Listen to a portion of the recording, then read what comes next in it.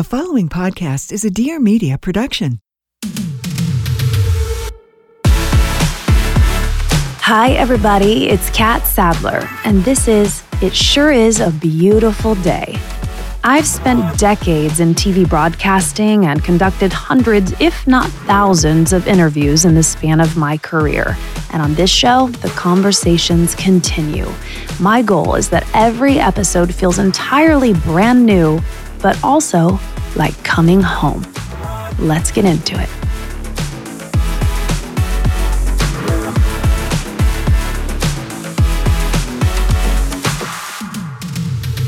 Hello, everybody. Welcome to It Sure Is a Beautiful Day. I am your host, Kat, and thank you for choosing this podcast. That really, really means a lot to me. So I just want to welcome you. Who knows? Maybe it's your first listen, because we are discussing a pretty important topic that affects so many people. Alcohol, booze, libations. What is alcohol? How does it affect our bodies? Well, I read a book. It's a New York bestseller, so I'm not the only one, but it's called Quit Like a Woman by Holly Whitaker. And we are lucky enough today to have the author of that book with us. And by us, if you're new to the show, you know maybe I've done interviews for the span of my career, but I am now joined on occasion by Kate Madry. Kate is a friend. She's a former employee. She was an intern of mine, but she is an actor and a comedian, and she's just another wonderful woman joining these conversations with maybe even a different experience or perspective. So I love doing shows with Kate as well. And she joins this conversation with Holly and I today because she too read the book, and she is now a non-drinker. And let me tell you, Kate and I, we have put them back together in our years that we've known one another. So if you've listened to any previous podcasts, you know we've kind of been exploring our relationship with alcohol and how we feel about alcohol, or maybe questioning our consumption and just all the things that go along with that. And we know we are not alone. So many of you have reached out. You reached out with some questions for today's show, which we work into the conversation. Don't worry. So really, really powerful stuff. I'm going to get right to it though. Before I do, subscribe to It Sure Is a Beautiful Day. If you will, please leave us those reviews. They really do matter. If there's a certain part of the show you really like or that resonates with you, or maybe any kind of feedback that you have or take on the conversation, or just any tips or advice, leave those reviews on Apple Podcasts, because they really, really do matter, and subscribing matters, and share. Listen, if you like the episode, and who doesn't have someone in our family or friend circle who might really get something out of this episode, really deep diving into the effects of alcohol. And trust me, Holly's take, the reason this book resonated with us so much is that she really has us thinking about this drug in a different way. So it's pretty powerful stuff. I think you will agree. I put the link to the book in the description there at the bottom of the show notes, and also a link to Holly's business, Tempest. It is an online recovery destination for people who are even just curious about getting sober. So it's a very open, holistic, inviting company that could be of help to either yourself or maybe somebody you know. So please share if you can. Lots of love. Let's get into it. Here is our conversation with author Holly Whitaker. Holly Whitaker, I tell you what, you've been on the target list, the radar of women that both Kate and I have been so excited to talk to for a multitude of reasons, some personal and otherwise. But your story is so fascinating. Quit Like a Woman, the book is, dare I say, revolutionary, and just your whole business now as a founder of a very much discussed and talked about destination for people who are considering to get sober. Well, we always like to start out the conversation with just really checking in with people in a real way and asking you how you are. How are you today? You know, people have heard your name, they know about your accomplishments and accolades now, but just how is Holly the human doing? Oh God, no one ever asks me that. I am in it. I am going through a lot of changes at once and trying to find my footing and really trying to explore the space of being okay when things don't feel okay. And I think really exploring the space of, I've always been so goal driven. I've always been goal driven. I've always worked. And that's like force and fight has kind of been my way. And, you know, if you've read the book, you can probably feel that a lot of it is, you know, there's allowance, but there's a lot of fight. And I think I am trying to right now figure out how to have happiness that is like independent of material outcome, meaning, right? Like I wrote a book, it was on the New York Times bestseller. It's done really well. I started a company, it's done really well.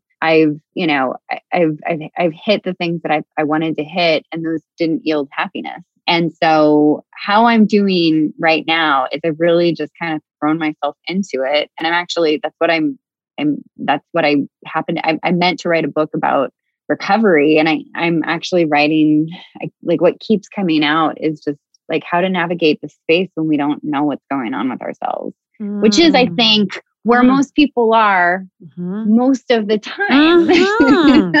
It's that idea of getting comfortable with the uncertainty and not attaching to, like you said, all the lists and all the to-dos and the goals and all that is as healthy as that can be. It really does, in a weird way, all come back to just trying to be okay in the moment. And as simple as that sounds, that's the work I've been doing and the studying that I've been doing.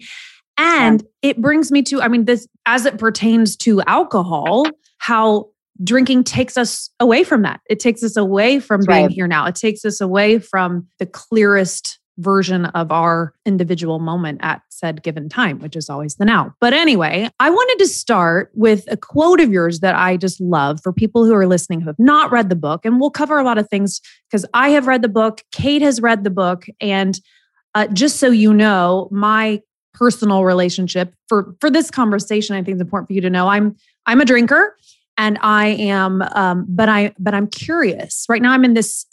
Your book has put me in this stage of curbing. I'm taking inventory. I'm paying attention. I'm in that phase of my relationship with alcohol. Kate, how long has it been since you've had a drink? It's been about 210 days, and your book helped me get sober. So this is like such a fun thing to get to talk to you and get advice. And I have questions because when you're going through sobriety and you're in recovery or you're becoming a non-drinker and you're getting more comfortable, your boundaries change and the way that you talk about drinking changes, and your friendships that you had that were circled around drinking shift, and you have to grieve them and you have to process all of the changes that come with like a clear head and being present, like you were just saying. I've never been more present in my life because there's nothing blocking me. There's nothing, I'm in nothing. I feel it all. Yeah. So 210 days. And I'm so happy. I know. And what's wild, Holly, is if you were talking to both of us a year ago, I mean, we wouldn't have even been doing this interview without tequila. And that is a true story. Yeah. So, but I want to start, I want to start with this quote because it's just there's so many, your words are such a brilliant writer, but you say, and I think this is on your Tempest website, but you say, sobriety is not our great consequence. It is our invitation to the life we are supposed to be living, our invitation home. And I love that so much because it speaks right to back again, that being here now, like home is here if we can get rid of all of this out here. Right? Is that what you meant by that quote? Or do you remember writing that, or when was that? I do remember writing that. So that's, I think, at the end of the chapter where I go over all the like guiding principle stuff, right? Like, this is your adventure. And I think that to me, like, it's not an easy choice, right? I think there's two choices that we have. I think one is we move through the life, and like Marianne Williamson talks about like the dull aching pain, versus the acute pain, like the dull aching pain of just putting up with. Right? The dull aching pain of staying in the small box or staying in the comfort zone or dealing with what we feel is safe or or good enough or whatever it is that we do. Most of us do and continue to do even after we get sober, right? And so I think there's the dull ache of putting up with, and then there's the acute pain of confronting. And so when I think about that, a lot of times historically, when we've talked about, sobriety specifically from alcohol, because we have this really weird relationship with alcohol in Western societies and growing across, all societies, where we think alcohol is this thing we're supposed to do, that it's this like great gift upon, great gift delivered to humans. There was just another book that was published. Literally, there was a book published recently that said, because alcohol has such a bad rap, and it was about how great alcohol is and how important alcohol is. And alcohol does not have a bad rap. Alcohol actually flies under the radar, when we're thinking about how much damage it actually does. And so I think that we constantly look at, if you can't drink, you're losing out. You don't you're missing out. You're stepping away from too bad you couldn't make that work. Right. I literally was just at a restaurant, didn't order alcohol in Italy. And I said, I don't drink. And he goes, yikes, it happens. And it's just he was so sad for me, and that's the typical response, which is, oh, I'm so sorry. But I think that if we flip it and we really look at it, when we make a choice to stop performing or engaging in a behavior that actually limits us, even if it's so painful, even if there's so many consequences to it, that's good, that's expansive. And that's what we're here to do as human beings. We're here to grow, and we're here to expand. And alcohol keeps us from doing that. Mm-hmm. Will you talk a little bit about, just so we can frame this, your personal story? Because you are here talking about it today because would you consider it your rock bottom? Reading your book and those first couple chapters, I wasn't kidding when I emailed you and said, crying in tears. I don't know if it's because it hit a little too close to home or what, but the picture you paint of your life, I think so many people can really relate to that at the end of the day. Maybe not to the extreme of the amount of consumption, but just you were in a place pre Holly today, pre getting sober, that was pretty fucking dark, right? Pretty dark. So can you just, in as summarize as we can, since we don't have 3 hours, but concisely, can you concisely discuss where you were and how the shift or the decision came to attempt getting sober? Because I know it didn't happen maybe the first time, but that moment for you, the kind of the end of that life. It's nothing where it wasn't just a flashpoint, right? And I think that we move kind of along a spectrum of awareness. Like you were both just saying, a year ago, you'd have been drinking tequila, and could you imagine, right? But it didn't just happen like this. It happened in that you had a shift in awareness. And I think for me, it was really over a period of time from 2009, I started this job, and then also got into a relationship. The relationship fell apart. I was 30 and believed in this idea that it was my last chance at having kids. And I threw myself into my work. And I think it was just the short story is I had a traumatic childhood, and I never had the tools to self-manage. I've always been extremely sensitive. I can remember being depressed. An eating disorder starting at a really young age. I just never had the tools. And it just kept on, it was almost like a snowball effect of just continuously picking up pain and never really knowing that I was normal in the pain that I was experiencing, knowing that this is what it is like to be human, feeling so absolutely like an alien here in society, and doing all the things I thought I was supposed to do to make all that go away, which is get a good paying job, or get into a relationship, or, start saving for your retirement, or wear good clothes, or, have a specific size of a body. Women are really given this construction, if you can hit these boxes, then you'll be fine. And so I was hitting all the boxes and it just was spiraling out of control. And there was a shift in 2010 when I really made this decision that I just didn't care anymore. And I remember it was right after the breakup. It was right after my grandpa died. I just woke up one morning and smoked a cigarette in my apartment, walked down the staircase in the lobby of my indoor apartment. I was just fuck it. And came home from work, worked at night, just kind of committed to this life of this will just be how it is, drank a bottle of wine, eventually, drank multiple bottles of wine, and still couldn't identify that addiction was the problem. And again, that really comes back to, I did not like the last thing I ever wanted was to have addiction be my thing. I did not want to be one of those people. I did not want to be one of the people that could not, go to the party anymore, that lost their drinking privilege. Right. And so I think like it just got so incredibly painful that I was willing to start observing it. And I had a morning, and this is what I talk about in the book, where I woke up and I was extremely hungover, and I was severely bulimic. I was addicted to pot. I was addicted to alcohol. I smoked a ton of cigarettes, and I woke up one morning and just was in so much pain. And I don't need to go into the scene, but the point of it was just like, I can't do this. I can't clean this up, head out into the world, and then destroy myself again, and then clean it up, and then destroy myself again, and then clean it up. And that was the cycle that I was in. And so I had a very cliche moment where I fell on the floor and I screamed and I asked God for help. And then I think from that moment of asking for help and like this small little sliver of surrender of I can't do this. I can't keep this up. I'm willing to change this. People constantly ask me well, where do I start? And it's just once you basically start leaning toward it, you really can't stop it. Right. It's this allowance of shift, almost just turning your body slightly into this different direction.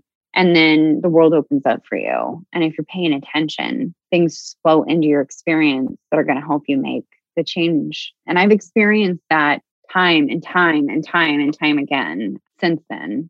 So, yeah, I mean, it was a long process. It was a really, it was dark, but I also think that it was the greatest thing that ever happened to me. And I mean that I would have, and I wrote about, I would have kept clinging to the things that felt safe, but that were just that dull, aching pain of putting up with.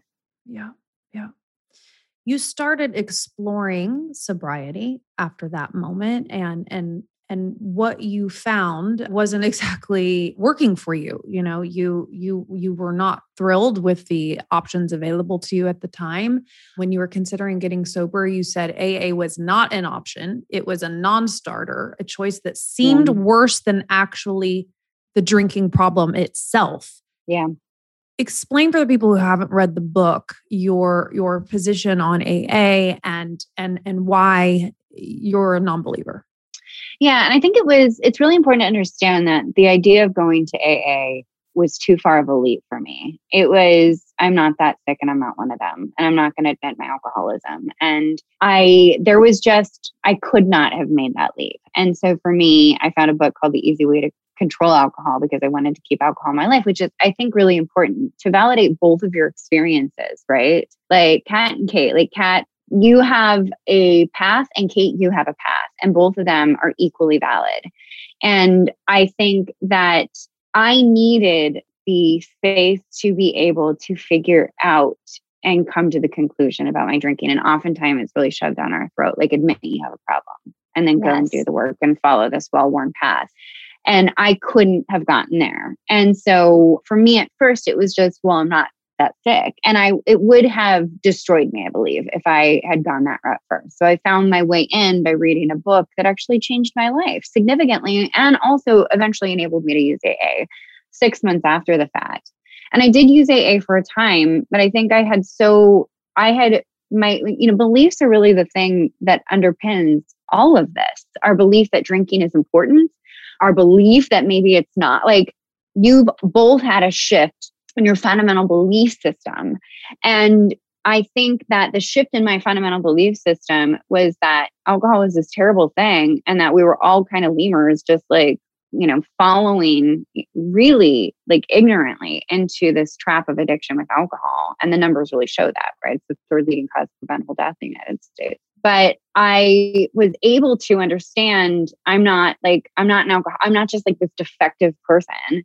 I was able to understand there were reasons that I was using alcohol that made complete and perfect sense. And also that there was a really empowering, self-directed way forward out of it. And so I don't have an issue with AA, the program. I think the thing that I really try and talk about in the book is specifically how, because AA is and has been the way that people recover, people are expected to go through the program. And if not, they're questioned for the validity of their, commitment. And So for me, it's not don't use it's more of please be aware of who it was made for, when it was made, and what persists. And please be aware that you actually can create a recovery that includes or doesn't include, but basically can be really based in agency and in developing what works for you, not what, other people say you should do. And that's also a concise version of it. Right. Instead of, let's give you the label of alcoholic. Let's talk about this disease and, what a shame this has been for you. You're different. And instead, building people up, like you just said, empowering their decision and their choices and their own individual path as it pertains to their relationship with alcohol. You don't believe in the word alcoholic, correct? I mean, I read that, but or what is your take on that? Well, I think first it goes back to people have a choice, right? There are many people that I know that are centered in the same belief system that I am, that absolutely love AA and felt like that label alcoholic was extremely served them. So it's more about the choice to be able to going in eyes wide open and being able to make informed decisions about alcohol and also about treatment. But specifically, the term alcoholic really implies that there's something fundamentally wrong with you, that you're allergic to alcohol, which is just wild in a way because alcohol is a neurotoxic, carcinogenic, addictive substance. It's something that alters your brain. It's something that if you do enough of, you'll become addicted to it. And so it's the same as, we don't call people who smoke cigarettes cigaretteaholics and say, oh, everyone else in the general population is able to handle cigarettes normally. You take it too far. So there must be something wrong with you. And so there's a lot of reasons behind it. I go over a lot of them in the book, but the main one is just that, which is instead of assuming there's something wrong with people who have a hard time making alcohol work, it's assuming there's something inherently toxic about the substance and also the way that we're conditioned to use it. Right. And you do such, that might be one of my favorite chapters in the book. I think the one that really resonated with me the most was when you were kind of detailing the science of alcohol and what it is and how it affects our bodies. And I was just I literally physically didn't want to drink simply from, because I do love my body. And, I'm like so many people who are over here doing the yoga and doing the health and taking the supplements and downing the potions to be my healthiest self, but yet drinking every day. Juice. Yeah. It's wild. It's wild. It's let me poison myself, but I'm going to go over here and do everything in my power to, be my maximized healthiest self. So it is such a contradiction, but to your point, which you touched on earlier, it's so much of that is because we don't see billboards telling us alcohol is killing us, right? We see cigarette packages telling us that it's killing us, but we don't. The way the system has been structured, and the other thing that you so eloquently talk about is the oppression of women in particular and how it pertains to this industry. You go so far to talk about how it's literally oppressive. It's the patriarchy once again, grabbing a hold of us and keeping us down. And I'd never thought about it like that. Can you explain how that is or how you see it? Or, because I think a lot of my mostly female audience will appreciate seeing it reframed in the way that you describe it. Yeah. And I think it's important. And I think it was one of these things that, especially around 2016, and I think as fourth wave feminism, really fired up, there was so much involvement of alcohol in that scene. And I write about this specifically, but I subscribed to Bitch Magazine, and most of the things that they were inviting me to involved alcohol. And it just felt extremely weird that they were pushing something that is a large industry, something that profits mostly men, and pushing that within conversations where we were talking about how to gain our power back. And it's one of the most, I would say, specifically one of the most disempowering substances we can consume. But the long and the short of it is essentially I track it back to how did we come to essentially, I read an article years ago. One of my friends sent me an article about cigarettes, saying that when women weren't smoking a ton of cigarettes way back in the early 1900s, because cigarettes had mostly been something that had been, it was men smoked. It was, essentially something that, after World War I, there was, brand loyalty. Women weren't smoking as much, men were smoking. And then essentially cigarette companies created a PR stunt that put a cigarette in feminists' hands, took pictures of them, put them in a newspaper and called it Torches of Freedom. And so, in other words, there was this constructed imagery of feminism and women's lib movement and attaching it to cigarettes and calling cigarettes literally torches of freedom, and showing us this is what we do, right? Like, the same way that we're influenced today. This is what we do. This is a symbol of how we demonstrate our independence. And it really, that same imagery, alcohol has been tied up into that same imagery. And then also, since the advent of social media, it's not just done through PR. It's not just done through large marketing budgets. It's also done by us showing each other how to use alcohol. And so engineered consent is a subject I talk about in the book. And engineered consent is just essentially this idea that we aren't necessarily swayed by a marketing campaign, but we are swayed by other behavior that we see, conspicuous consumption, that is engineered in such a way to make us adopt it. And in that way, alcohol really has been fed to us as this equalizer. We drink like men, we wear our power suits and we can drink whiskey neats, or we're now we're moms and, we deserve to have our fun. So we drink wine, during the day. This imagery of how alcohol is consumed has not even slowly, it's very quickly been saturating our social media feeds and our gift shop, everything we do, right? There's yoga and wine. There's, there's almost every experience that we have is really tied now to the consumption of alcohol, to the extent that we think consuming the alcohol is the point of doing anything at all. And so it is born of the same idea that the smoking imagery was born of, which is the way to get women to consume more if they're trailing the men. Is to show them how to use it and also make this all seem extremely normal. And so it's just it's wild when you look at it. When you really step back from it and you start to see it, it's nauseating, completely nauseating. Have you noticed that, normalized. Kate? Because Kate, you're 200 days in here. Have you? Because I have, and I just since reading your book, I was in a gift shop recently at a hotel. Same thing. All the little tchotchkes of the wine mom and the ha ha ha, and my eyes were closed to that before, I guess. And I consider myself a pretty aware person, but it goes back to that whole belief system. Now that I'm questioning it, I'm seeing all of these things. And I just binged Mad Men, for God's sakes, for the first time. I'm a little late to that game. But I was when I got done with that before your book, I was fixing my bar cart and it's so sexy. And oh my God, I wanted to drink more after watching that show. I was oh yeah, sexy. Maybe I'll find Mr. Right. I know what to do because I watch Mad Men. But Kate, for you, this must just be glaring for you now that your eyes are wide open. Yeah, it is one of those things where it's once you learn it, you can't unlearn it. Once you see it, you can't unsee it. I also read Alan Carr's book. I read The Easy Way to Quit Drinking, which is so interesting because I still haven't finished it in a weird way, because he makes this promise, by the time you finish this book, you'll never drink again. And I don't know why I haven't finished it, but I don't know. That's for my therapist. That's for my therapist. That's another convo. It is everywhere. I open TikTok and it is, a TikTok of when you want to be this person and this person. And it's somebody, Gwyneth Paltrow running the hills of Hollywood, and also Gwyneth Paltrow making a martini. And it's you strive to have that balance. And I feel that's what I've noticed has been pushed more than anything is you should have this balance, everything in moderation.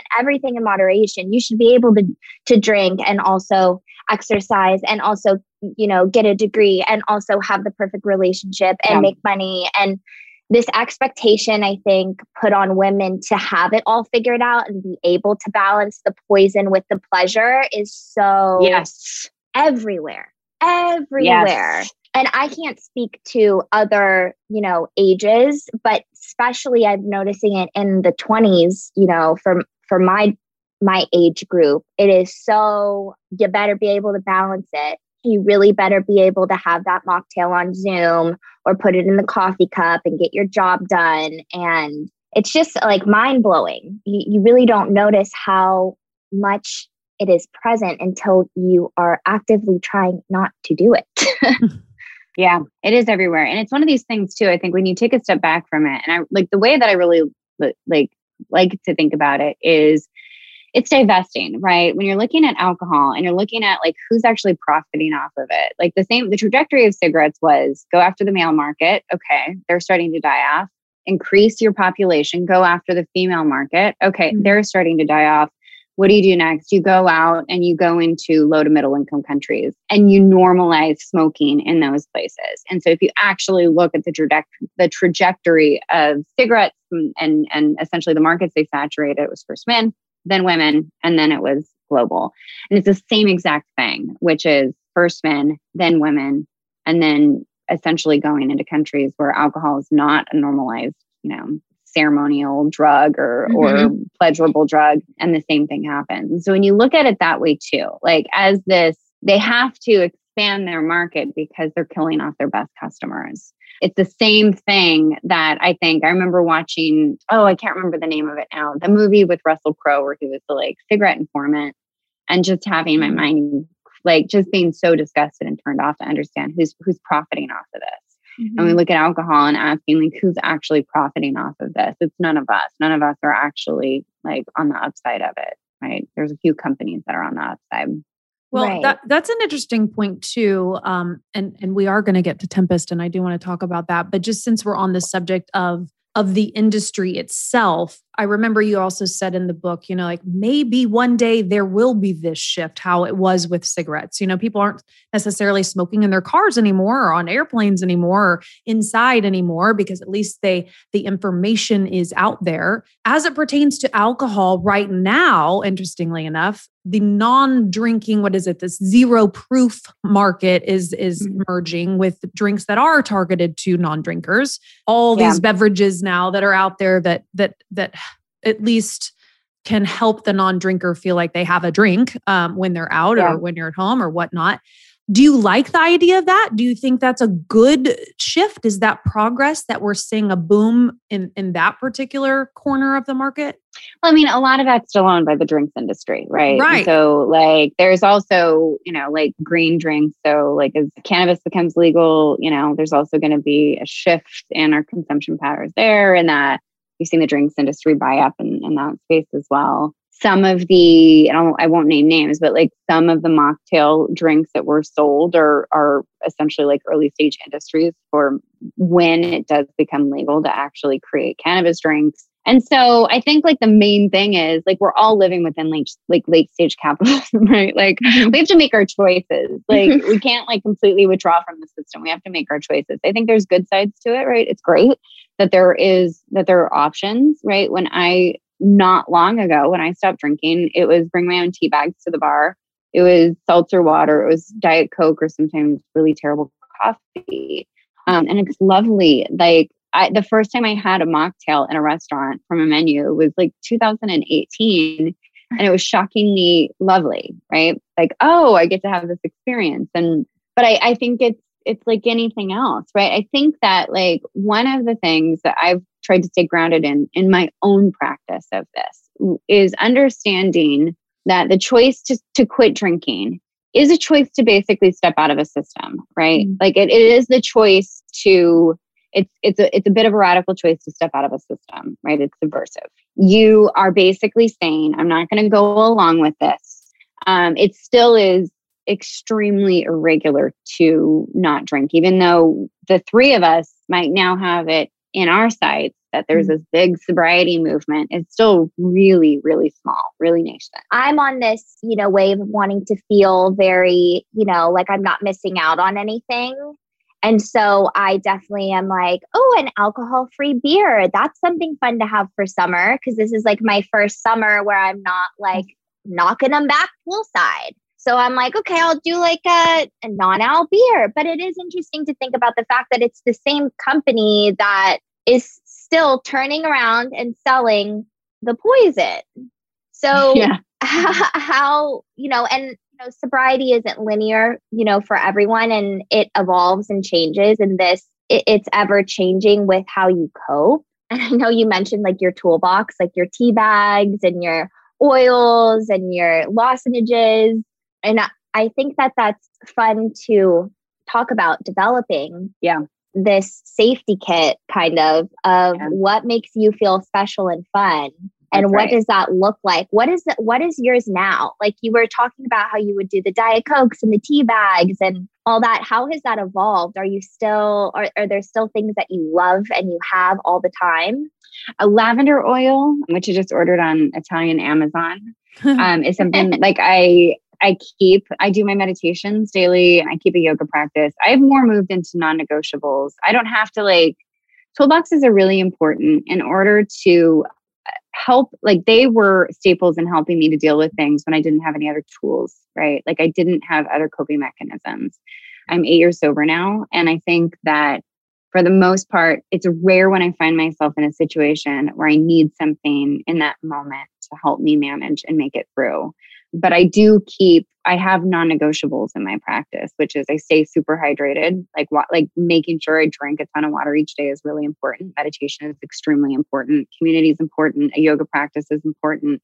Writing and creating is important. And so there are things that I keep in my life. There's 10 things and I do 5 of them every day, journaling and so on and so forth. But I think to the extent of going back to what we were just talking about too, I want to be clear. I think it's really a beautiful thing to be able to have a delicious alcohol-free IPA. We get to have nice things too. And that stuff is extremely important, especially when you feel like you're losing a part of so much of what our society communes over. Mm-hmm. Commune. Yeah. That's a good word. Communal. I mean, that's a little bit of where I'm at this moment is after I started taking my inventory after reading your book. And it's funny what you had said, Kate, where you haven't finished the rest of that other book, because that's kind of how I was about Quit Like a Woman, because everybody had been talking about it and it kept kind of popping up and Kate had read it. And I remember I went to Audible and I downloaded the book and I had it there for maybe a month before I was ready. I just wasn't, I was like, I think I'm going to go to this book first. I wasn't there yet. And then once you go there, now I'm at this point where after taking my own personal inventory, I'm like, why do I always have a beer when I do yard work? Or why do I always need a glass of wine when I'm cooking dinner for my kids? And so my little deal with myself right now is that, during the week, especially at home, I just don't drink. And, but here's the big, but the hardest part for me so far, and it's not particularly, it's not like I feel like a lack or deprivation or anything like things we talked about, but it's the social, it's that communal bit like you're talking about. That's the piece when I go out for dinner with a friend or because I know I have a party on Saturday. I'm at that point where I'm still allowing myself in those situations. But obviously that's probably the most difficult part for people in recovery. It's that social piece. So I want to go back to speaking to people if they're listening, because I think there are a lot of people who are in that curious stage and the questioning stage, and maybe not in recovery yet, but are really considering it or really trying to measure where they are with things. Talk about Tempest, because you weren't finding, a place that spoke to you. So you went out and created one, and you have this now holistic digital recovery destination for people who not necessarily are alcoholics, but who just want to reframe their relationship with alcohol. Will you tell people a little bit about that and why you created it? Yeah. So I got sober I started to work on quitting drinking in 2012. I got sober in 2013. And then in early 2014, over that year, I think it was just, for me, there was nothing. I mean, there really wasn't. There was, smart recovery meetings. There was a meeting at the Zen Center in San Francisco. There was just not a lot of alternatives that were really available. I ended up joining and going through Kundalini yoga teacher training, and then another Vinyasa yoga teacher training, which is where I really found my solid community. And I had this, I remember Googling, what do you do for fun if you're sober in San Francisco? And there was this guy named Bucky Sinister, and he had written an article, and I think he went to his local neighborhood. God, I really should go back and find that article. But he was like, I go to the VHS store and I buy a VHS and I put my VHS tape in, and I go to meetings, and sorry, I have 50 mosquito bites on me. So it's making me scratching myself. It's because when in Rome. Tiger mosquitoes. They're called tiger mosquitoes, and I'm desperately allergic to them. Anyway, oh no, so it was just maybe that's why you don't feel good. Hello. Yeah, that's what's on my face too. So essentially the whole thing was, it was lonely. My family didn't understand what was happening to me. I didn't go the normal route. So I didn't have a way to make friends. I tried to start this thing called Sobriety Club for Girls in my apartment. So I just have strangers from Meetup come to my apartment. I was painfully awkward. It was just really, it was lonely. And also I had a very different belief system. And I found often that I had to like keep my beliefs to myself. These people did not understand it. My beliefs were, oh, I think we're all going to quit drinking at some point. Or I think we're going to look at alcohol the way we look at cigarettes. Or I think alcohol is such a waste of everyone's time. Or I don't look at myself as sick and always going to be sick and having to mind my alcoholism one day at a time. Like I just had a very different thought system around it. And so I didn't intend to really it's kind of hard to go back and recreate it. I was always moving in that direction, but I wasn't really necessarily understanding what it was I wanted to create. And then in 2015, I started an 8-week program and I opened it up and there were 13 women that joined me. And it was, basically it's for people that were looking to change their relationship with alcohol. And I stressed that part. You don't have to qualify if you want to pull the thread. And I ended up working with 13 people. And I don't think any of them identified as alcoholics. I think they probably all would have qualified on the spectrum of alcohol use disorder. And at the end of it, a high percentage of them had quit drinking.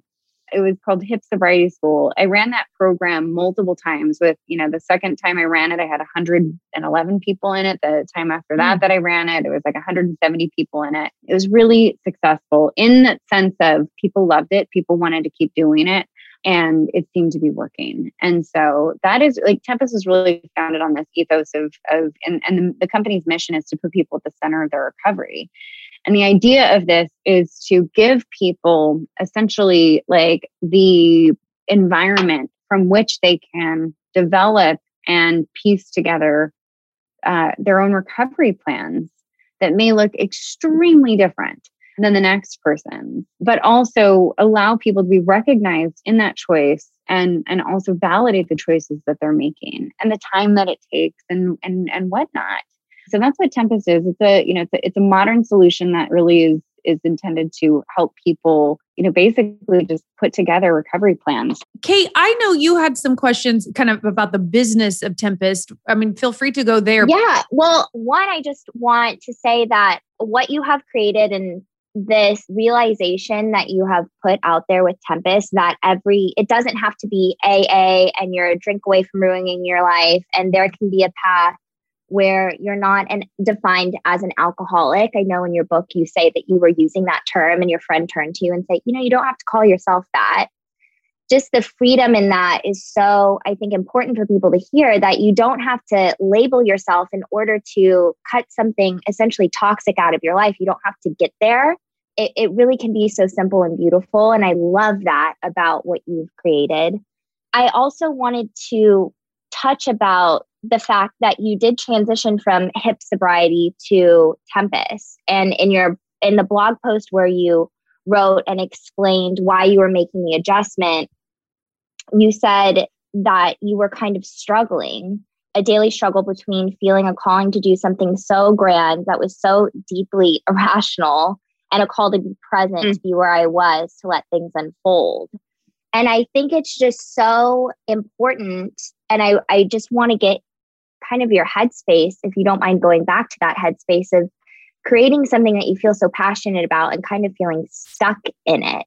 Because so often businesses, when they're built, are presented as this romantic struggle of just perseverance and passion and dedication, and then you get what you want and then there's a result. But for you, there was really a struggle between how do I keep this going and then how do I be present? So how did you navigate that?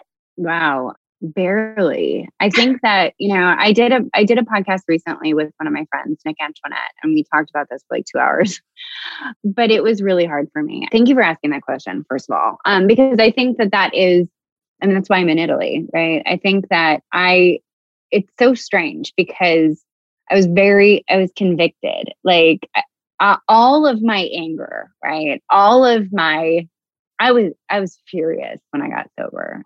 Forgive me if I cry.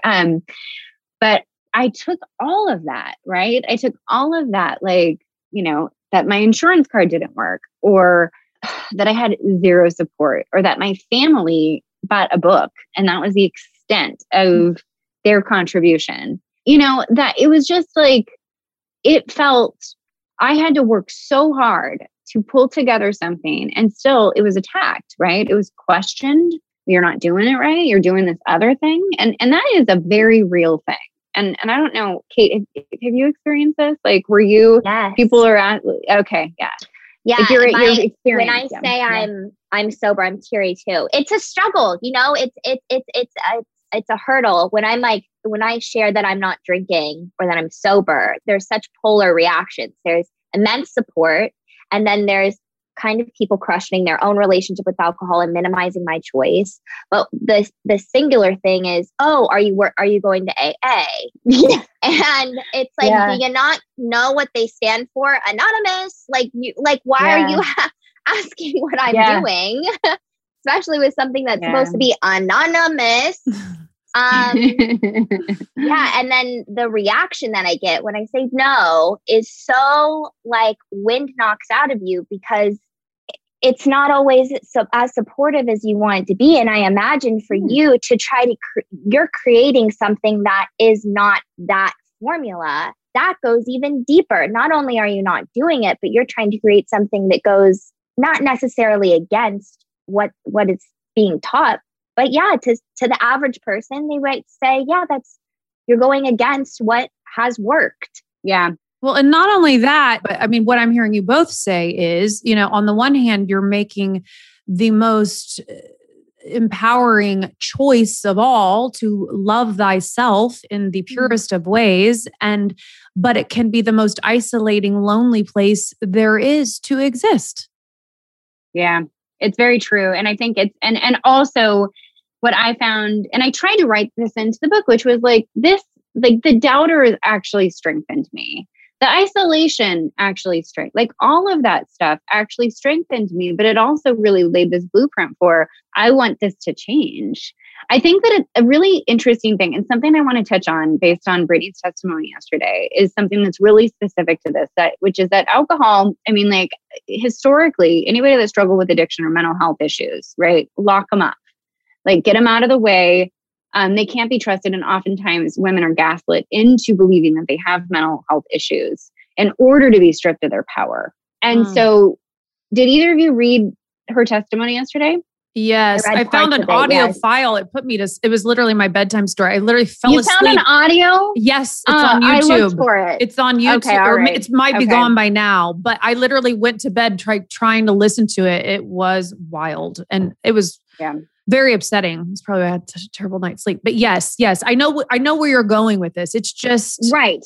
The point is that that's such an obvious case of somebody being essentially like it's the patriarchy working extremely well at keeping somebody out of their power, at keeping a woman out of her power, and using the old, well, she's not fit enough to make choices about procreating, marrying, her own money.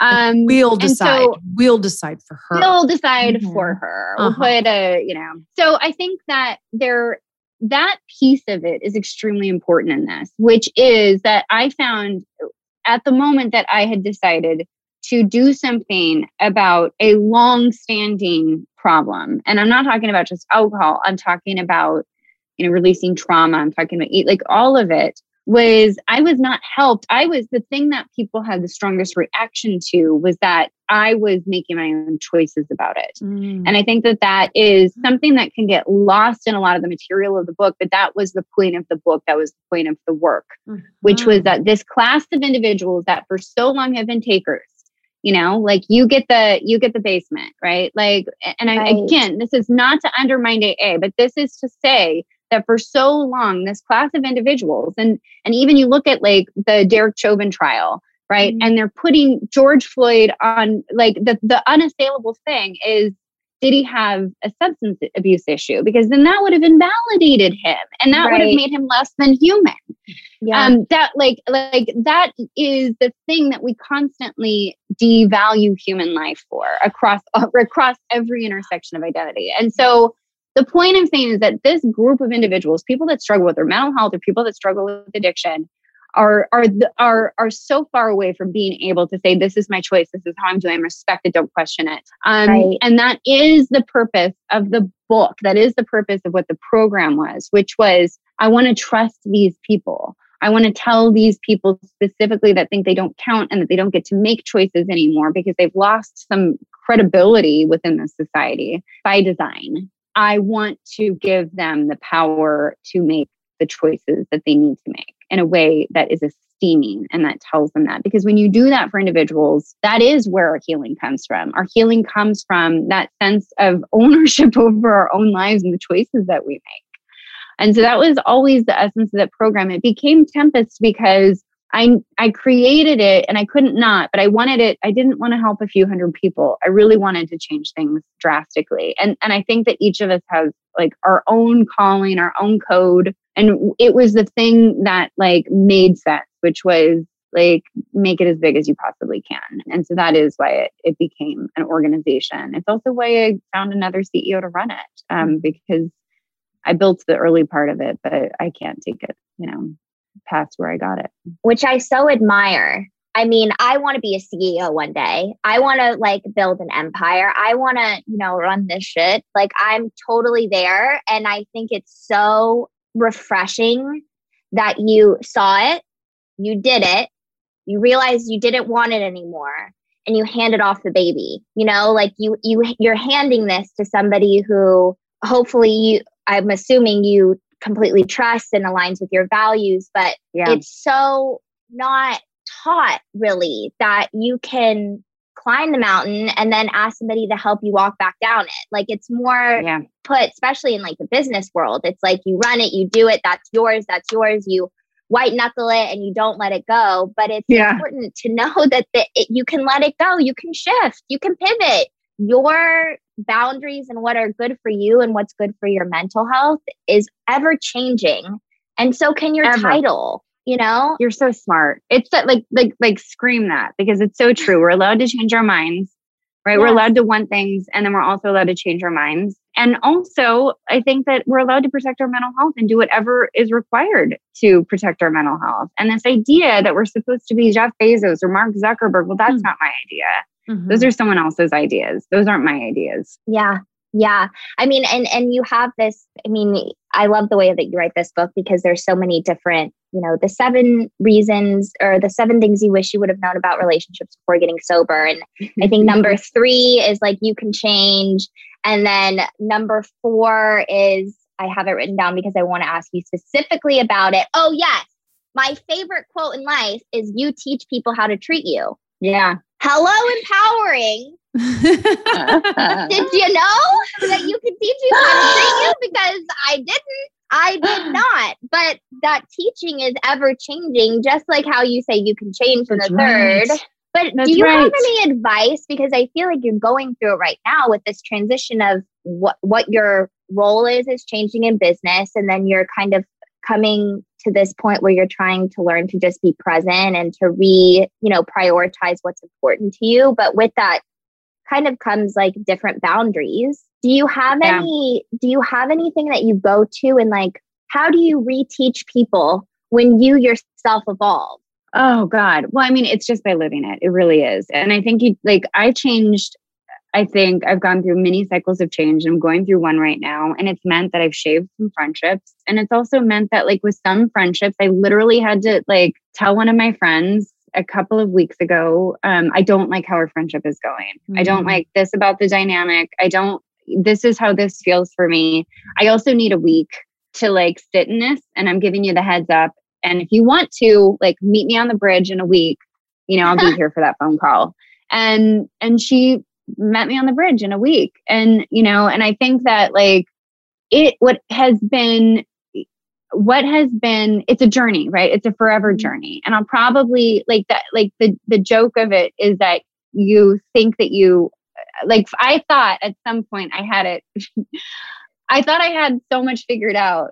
I probably wouldn't have been able to write that book now, right? Because I think the more that we know, the more we understand we don't know anything. Mm-hmm. Right.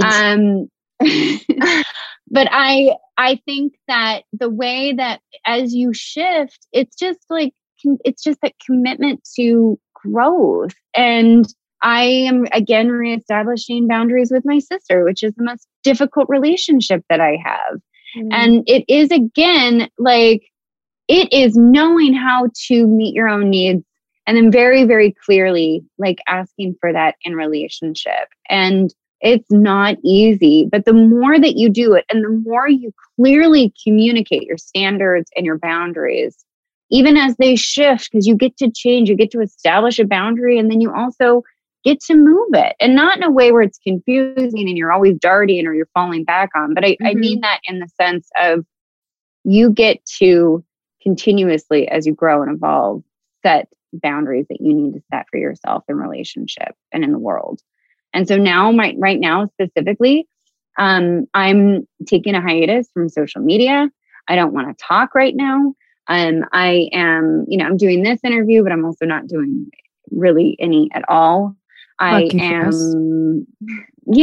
really excited to do this. But I think, like, it's just a matter of kind of reassessing where I'm at and then also going from there and having the audacity to believe that I deserve, what I need and what I want. Yeah. We all do. It's like giving yourself permission to value your peace. And it's so hard to come by sometimes. I mean, what a strange concept. Do you think that the guys are out there discussing like, well, I'm going to maybe consider giving myself what I need and listening to my, I'm like, come on, I'm going to set some boundaries. Let's set some boundaries at the next event. Right.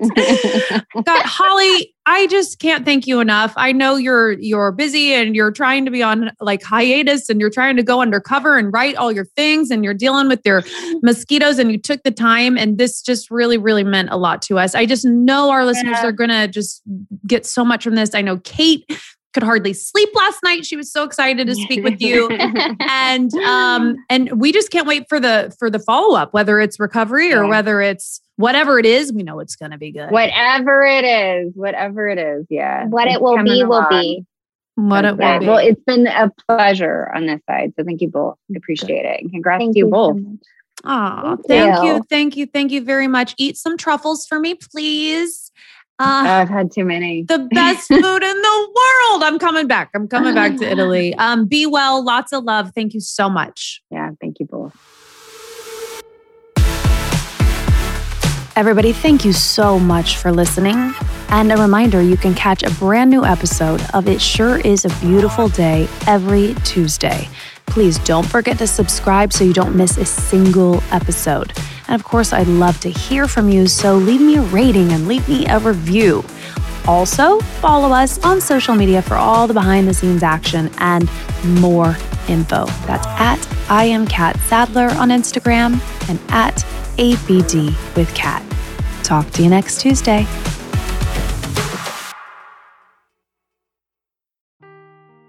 Seeking the truth never gets old. Introducing June's Journey, the free-to-play mobile game that will immerse you in a thrilling murder mystery.